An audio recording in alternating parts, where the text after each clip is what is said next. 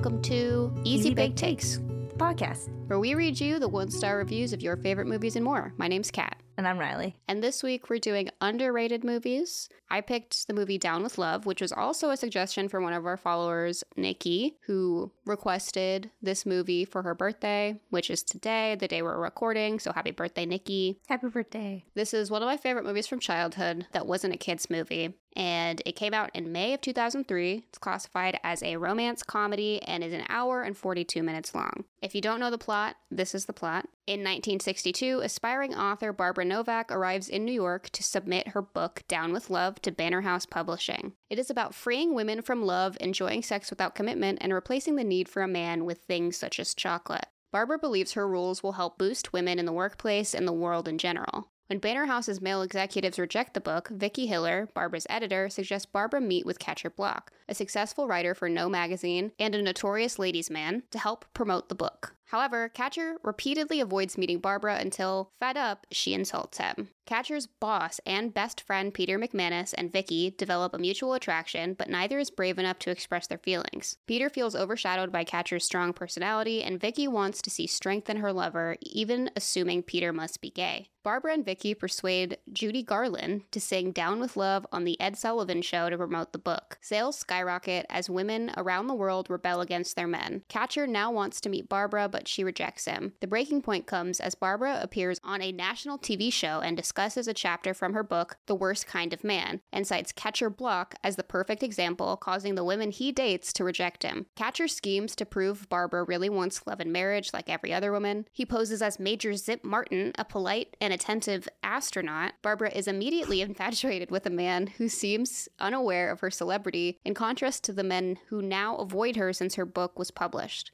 As Zip takes her to fashionable New York locations, he maintains sexual tension by feigning naivete and a desire to remain chaste until he is ready for a physical relationship. His plan becomes complicated after he starts falling for her. When Barbara encounters Catcher/Zip at a party, which nearly exposes his true identity, he decides to take things to the next level. He tells her Catcher Block wants to interview him for an expose on the NASA program and asks her to be there. At his apartment, he sets everything up to record her saying she loves him. Just as they are about to have sex, one of his lovers, Gwendolyn, walks in. Not knowing who Barbara is, she exposes Catcher's identity, forcing him to confess to Barbara. Barbara then reveals she is actually Nancy Brown, one of Catcher's many former assistants, who'd fallen in love with him whilst working at No. She had turned down a date with him, refusing to be another fling. She wanted to be different from the other women he knew, and make him fall in love with her. Catcher proclaims he wants to marry her, but Gwendolyn, having overheard Barbara Novak's name, thanks her for what she has done for womankind. Barbara realizes she does not want love or Catcher, as she has become a real Down With Love girl. Vicki and Peter's relationship also changes when she insults him for helping Catcher.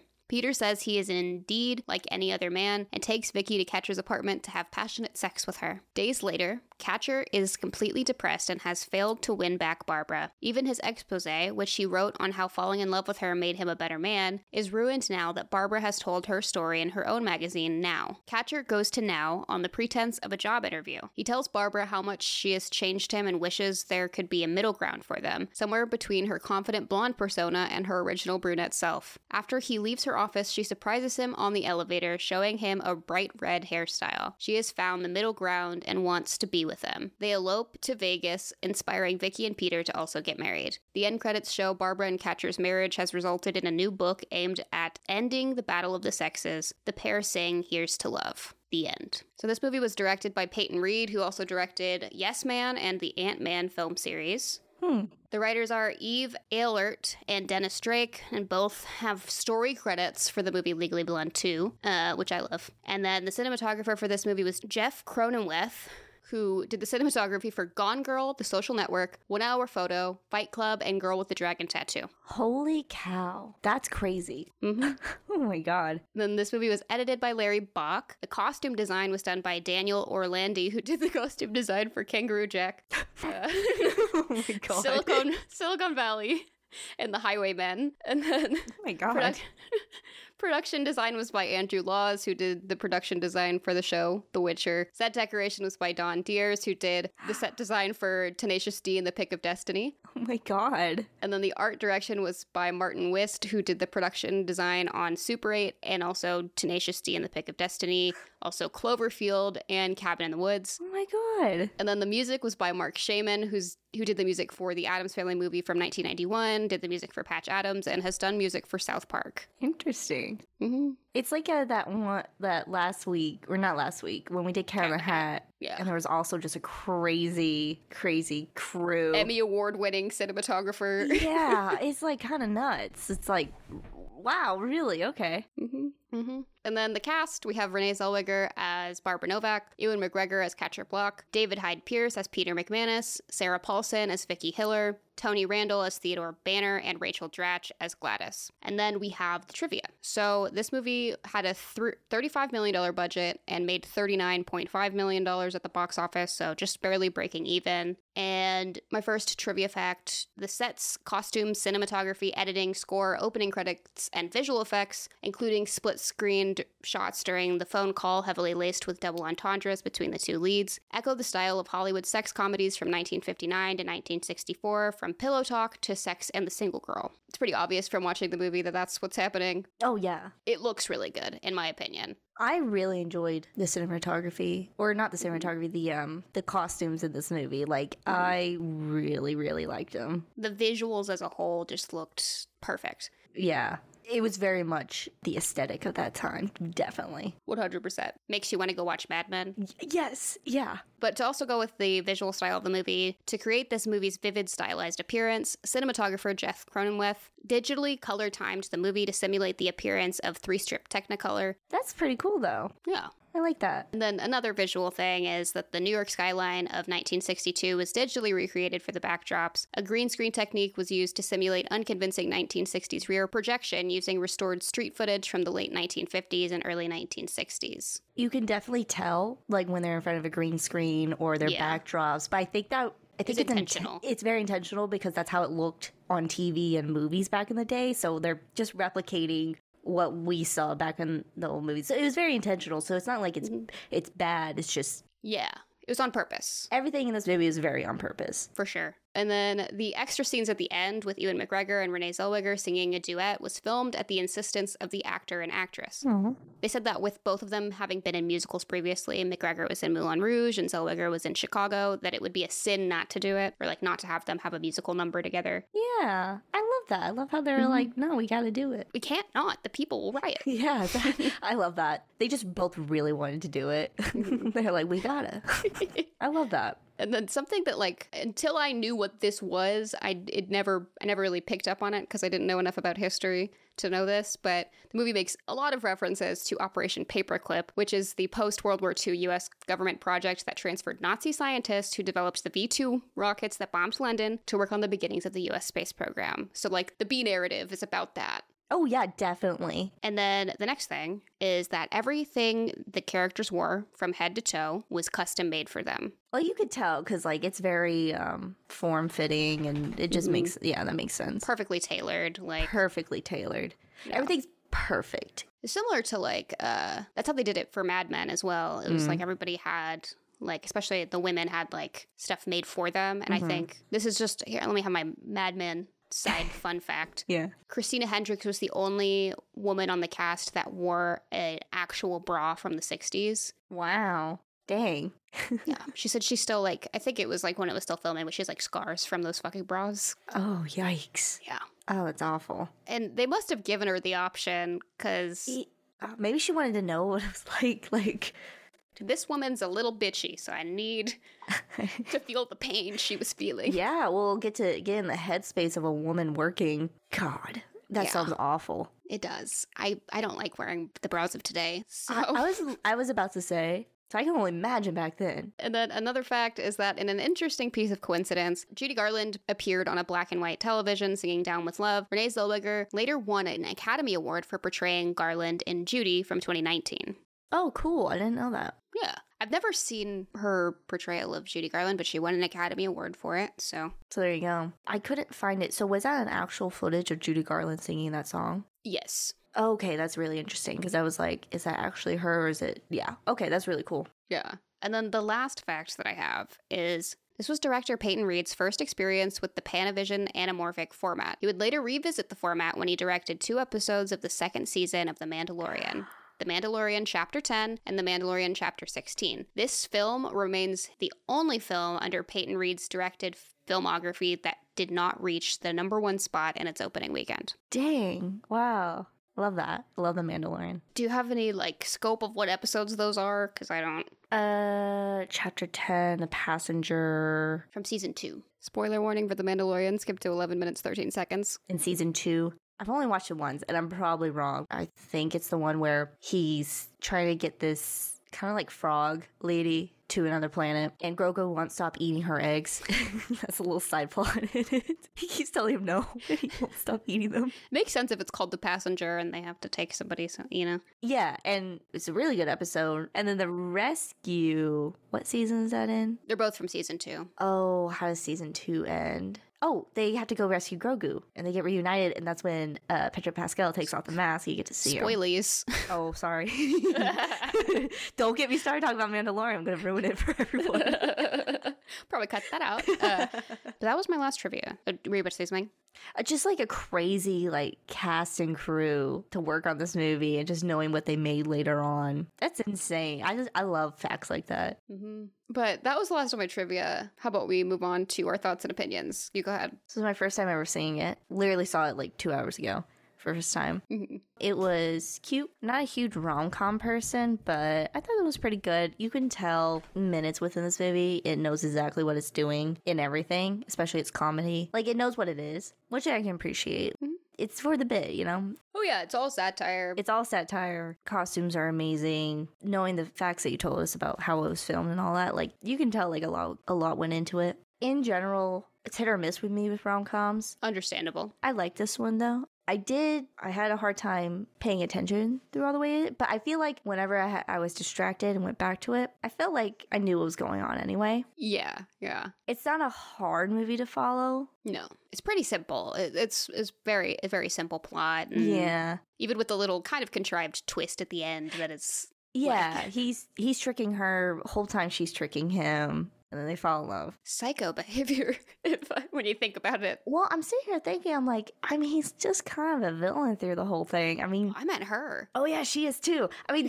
They're meant for each other. Yeah, well, that's what the movie literally told us. Like, literally. I don't know, I was just hating on Ewan McGregor through the whole thing. His character's a piece of shit, but he has an arc, at least.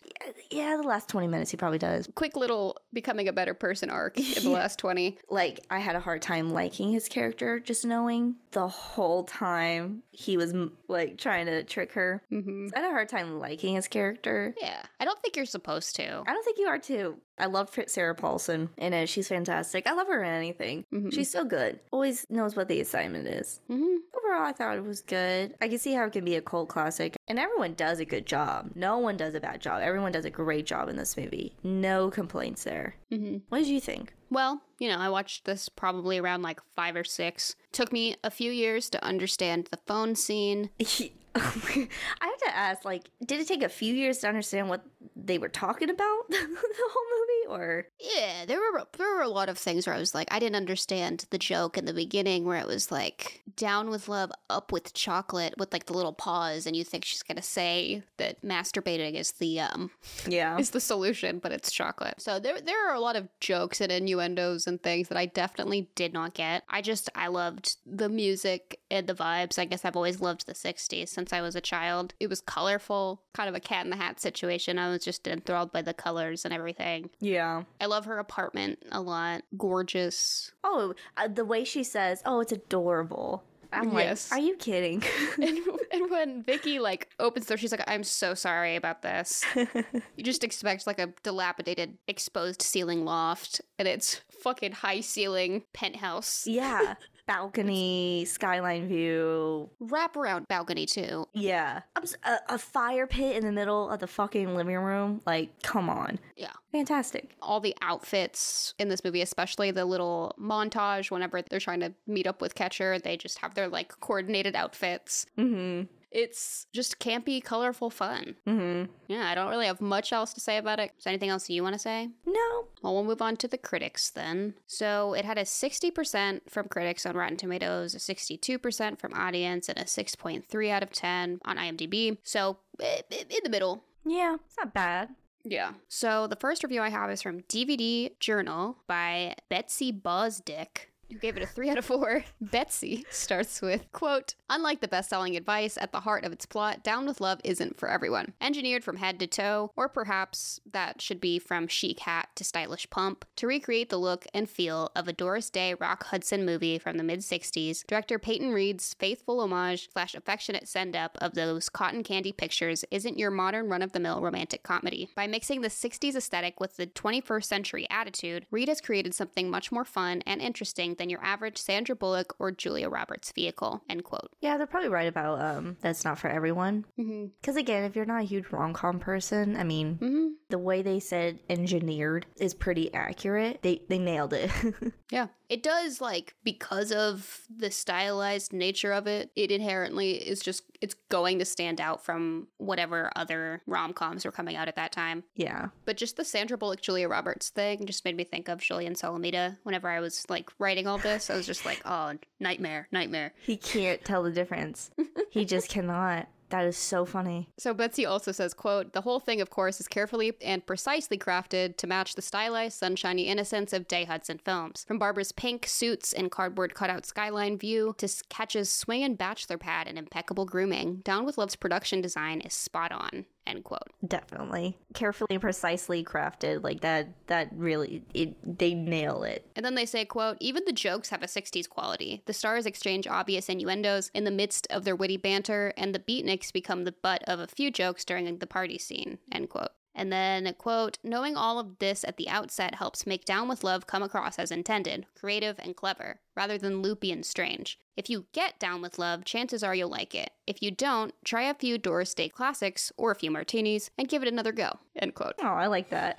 Yeah, and then they complimented the music and the cinematography, but that was the end of their review. Yeah, the music good, cinematography's good. Yeah, if you like it, you like it. If you don't, yeah. Next, we have the independent critic Richard Cropes, No way. who gave it a C+. And Richard says, quote, "I'd been resisting seeing this film starring Renee Zellweger and Ewan McGregor for quite some time. Something just hasn't felt right, despite the fact that I am a fan of both performers and enjoyed this type of 60s style romantic comedy. Something just hasn't felt right, so I've avoided this film. Tonight, I finally rented this film, and here I am at the end of the film, still feeling like something isn't right," end quote. He's like pitching it like it's a horror movie. It was too scary. Too scary. Ewan McGregor's smile. Looks like he's gonna bite someone. Something evil peers behind this. But he says, quote, "First, I was bothered by Zellweger, which surprises me. I adore her in almost everything, and yet I never felt like she firmly established a character here. Was she city? Was she country? Was she really going to commit to acting either one? I never bought the performance because I could never clearly see who she was trying to be," end quote. Which I won't disagree with that. I think her character is very like, I'm a lady, I am here. And that's what I was thinking too. And after seeing the whole movie and knowing she had ulterior motives the whole time, I don't think, I don't know. Yeah. I'm not saying he's wrong or anything, but I don't know. While you're watching it, I could see it coming across that way, but yeah, it didn't fully bother me. I didn't think about it. Yeah. But then he also says, quote, "McGregor, on the other hand, appeared to have a blast playing Catcher Block. He certainly had the look down, the style, the charisma. Yet, I have to admit that his accent bothered me.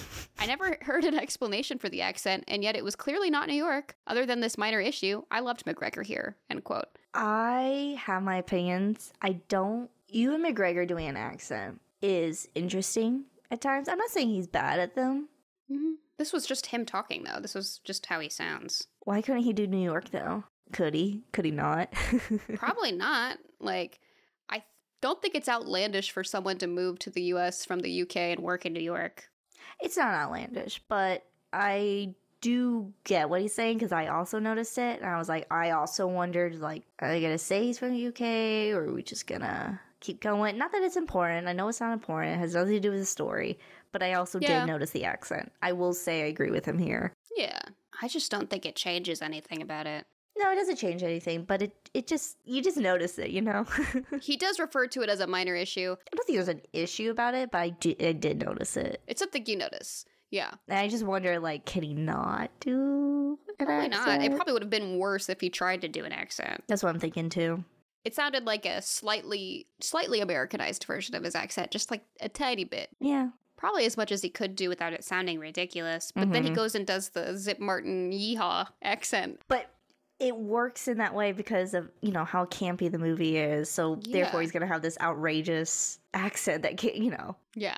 He also says, quote, "I love the set design, the colors, the style. While we certainly don't see films like this anymore, it is fun to watch and paced nicely. It did feel like the sexual innuendo was over the top. While 60s romantic films certainly had innuendo, it was more subtle, more playful too often. We would bounce from innocent to dirty in 4 seconds. It was abrupt and felt out of place. I'm far from a prude, but it just didn't seem to fit here," end quote. I understand what he's saying. It's like, we're in a time where we're allowed to do that more. We're way past whatever they could get away in the 60s. Yeah. I don't know if you can do exactly what they did in the 60s and it be enough for people. I'm not saying it wouldn't be good or it wouldn't be funny, but it needed that oomph, I guess.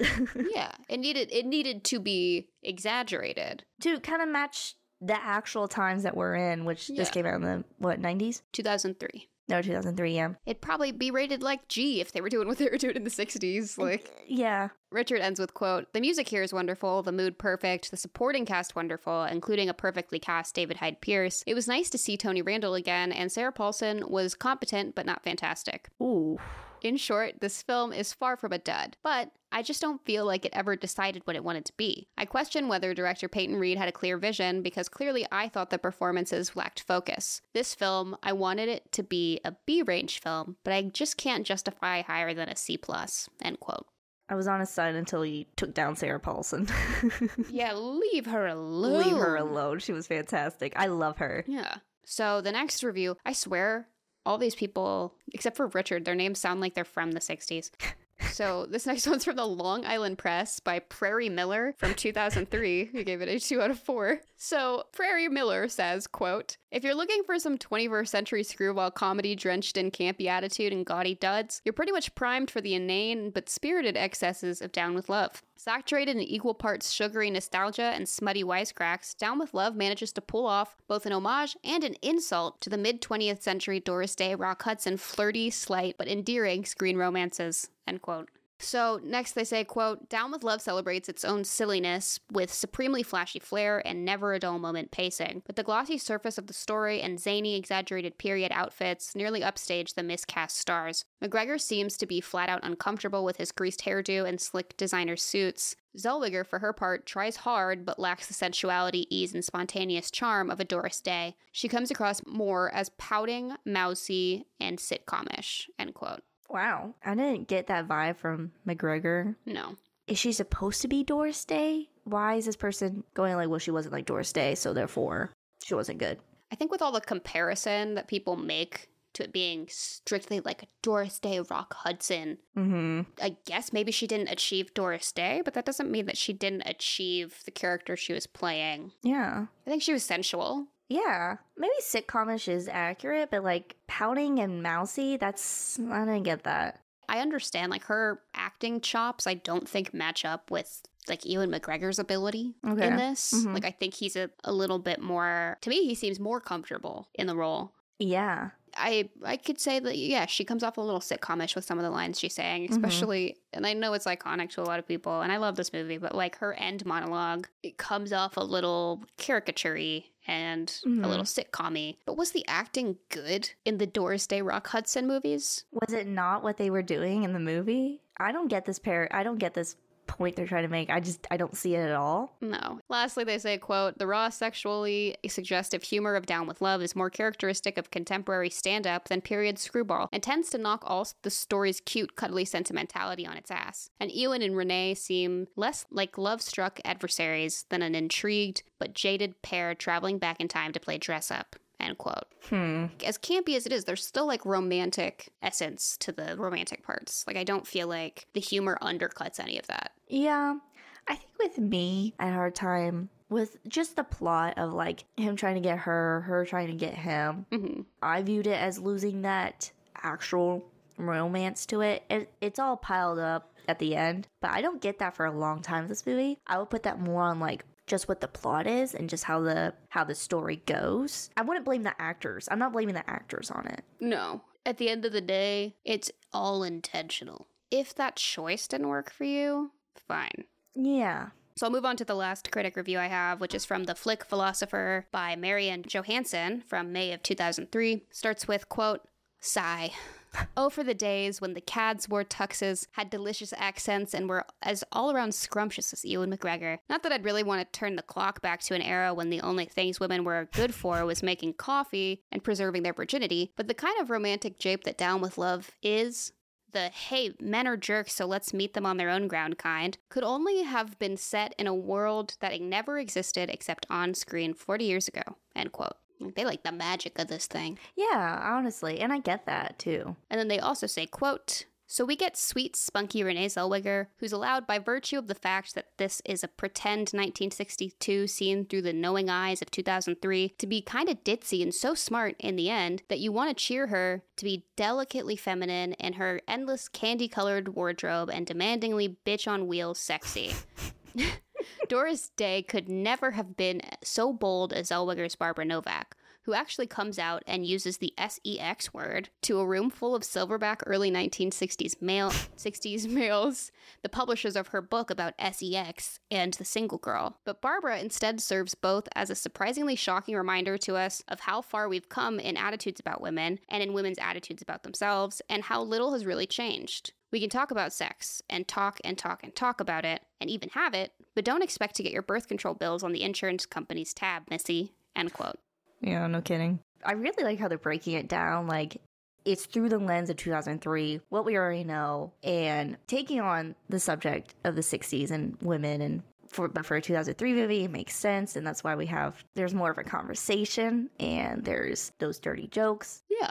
Exactly. And they also say, quote, the wonderful hatted and gloved costumes and the beautiful soundstage-bound sets and the glorious rear projection and the catchy, loungy soundtrack are all good fun on their own, true, but none of the rest of it would have worked without them. How could we, in 2003, be startled to hear Barbara proclaim that all a woman needs is no strings orgasms and a powerful career when everything and anything goes? Stay at home with a baby, go back to work and put the kids in daycare, use a condom, reclaim your virginity, dress like a slut, dress like a nun. It's all good, whatever makes you happy, which is all fine, choice is fine, but it makes it hard to make a statement. Barbara makes a statement, end quote. I guess, like, you can be more than just having the ability to make a choice, I guess, as a woman. It's not just like, oh, you got the choice, cool, that's the first step, and, like, what we could do beyond that.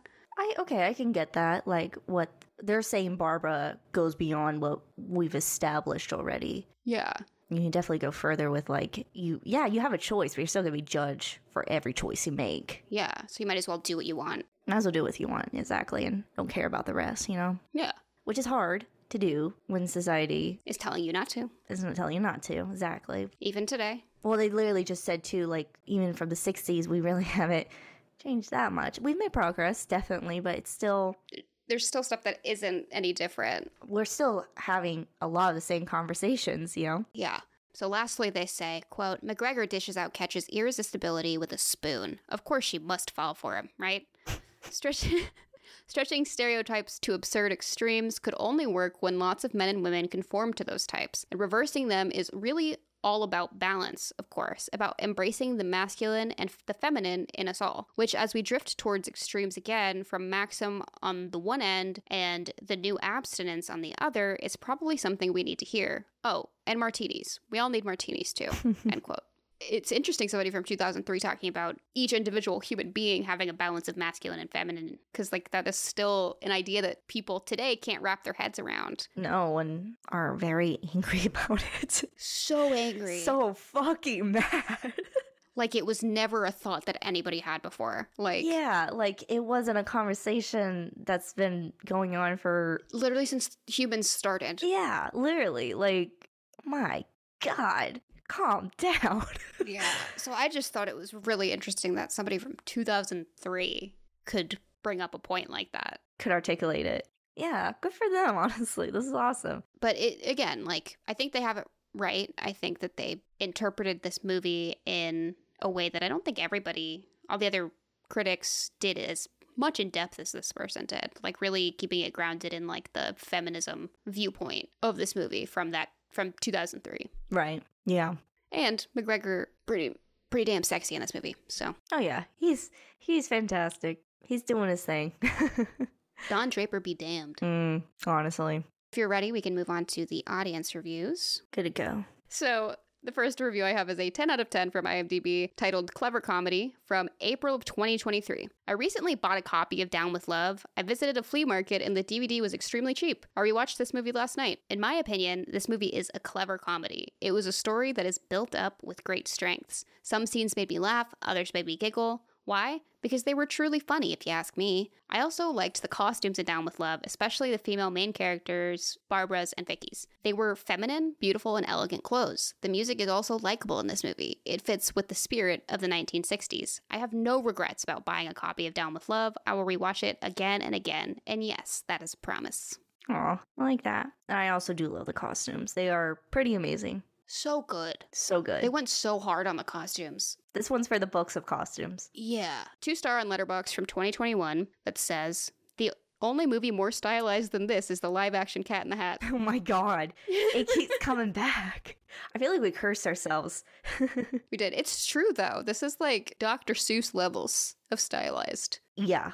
That's honestly the bar. Like, for now, I feel like if a movie's super stylized, we're just gonna compare it to Cat in the Hat, like, top. That's our production design Citizen Kane, is Cat in the Hat. I think it is, actually. We had to say so. I think it is. That's fucking hilarious. Okay. The next one is a 2-star review from 2020 that says, I hate this movie, but Ewan McGregor is sexy. Mm-hmm. Yeah, if you take away anything from this movie, it's that. Even if you don't like it, there's that. Yeah, again, Don Draper be damned. Don Draper be damned. Sorry, John Hamm, I love you, but... That should be the title to this episode. Don Draper be damned.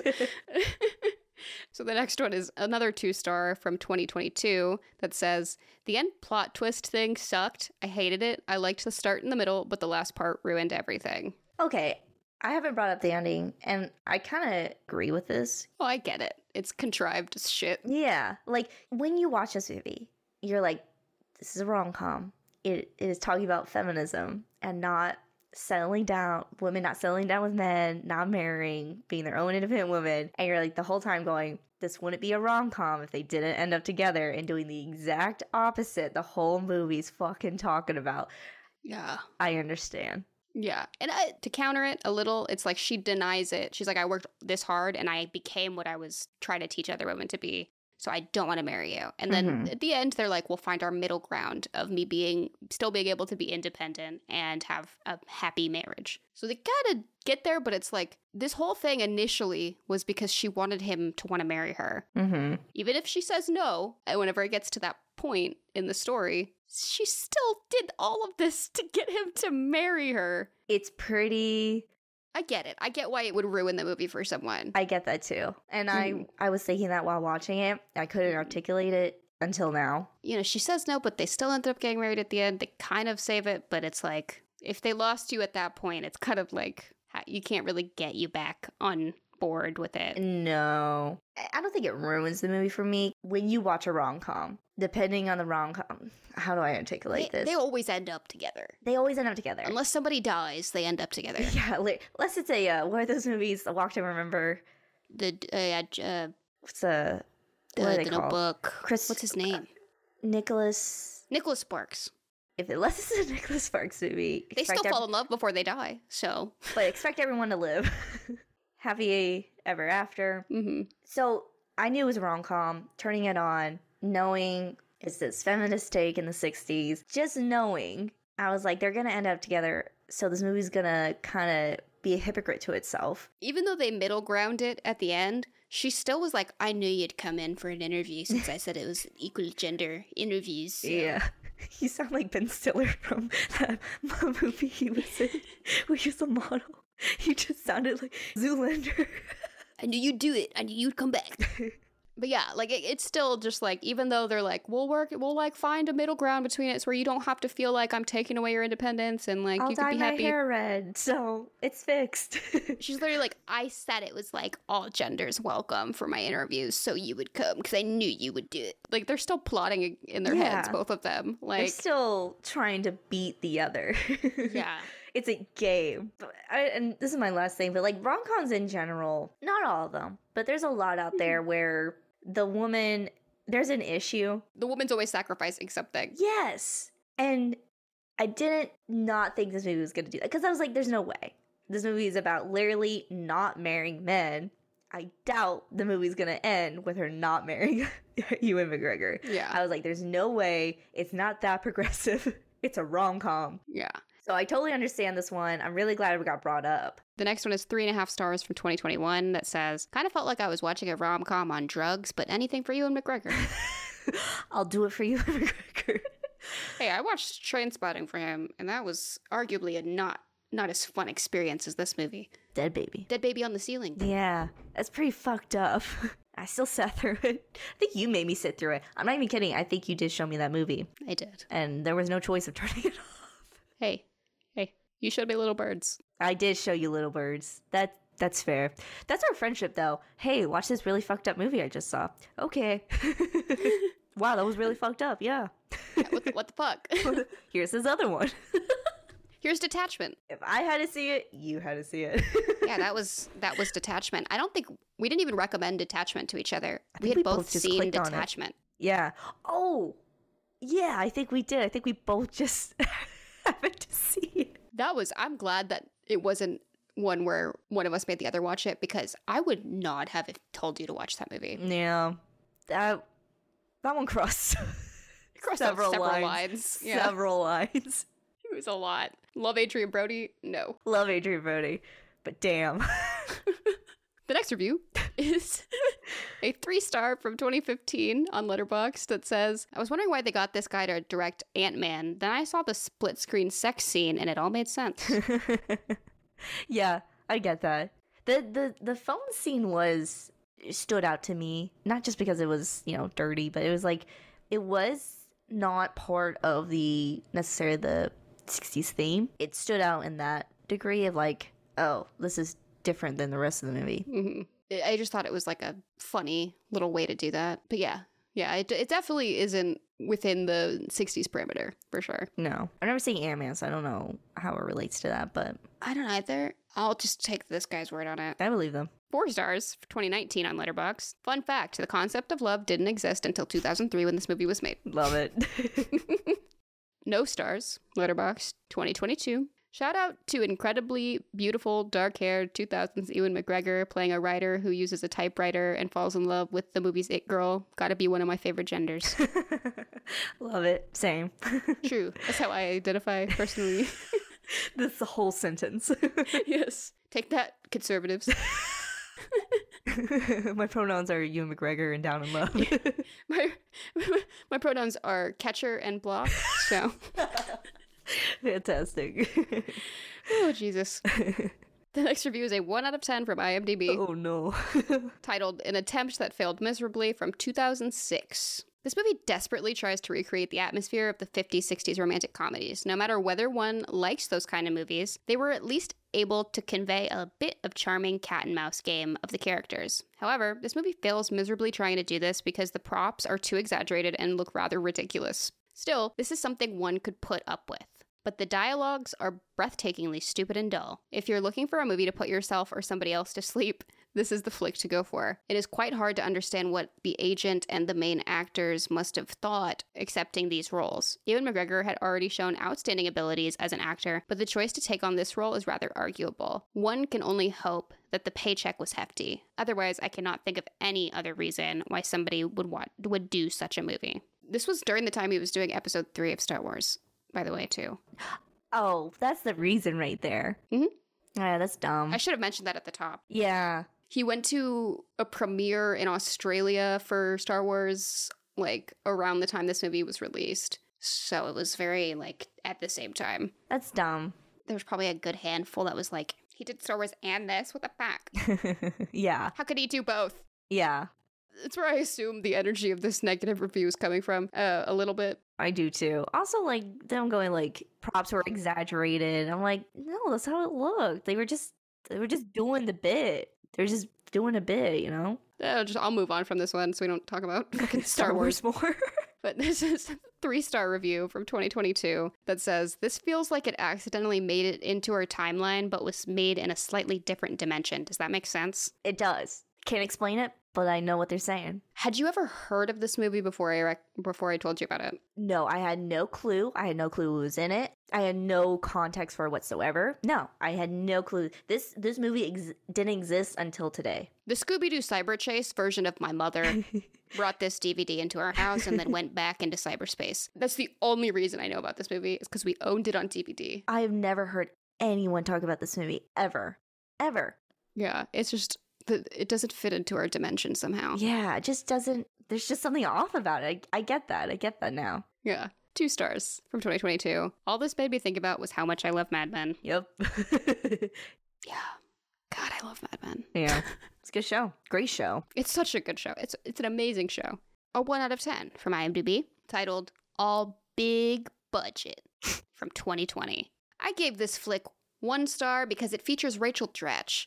She has talent and character, but her role is very brief. Otherwise, this flick is nothing but big fancy sets and incredible clothing. The satire never rises to the surface. Most of the actors express themselves with no talent. The music will peel paint off the walls.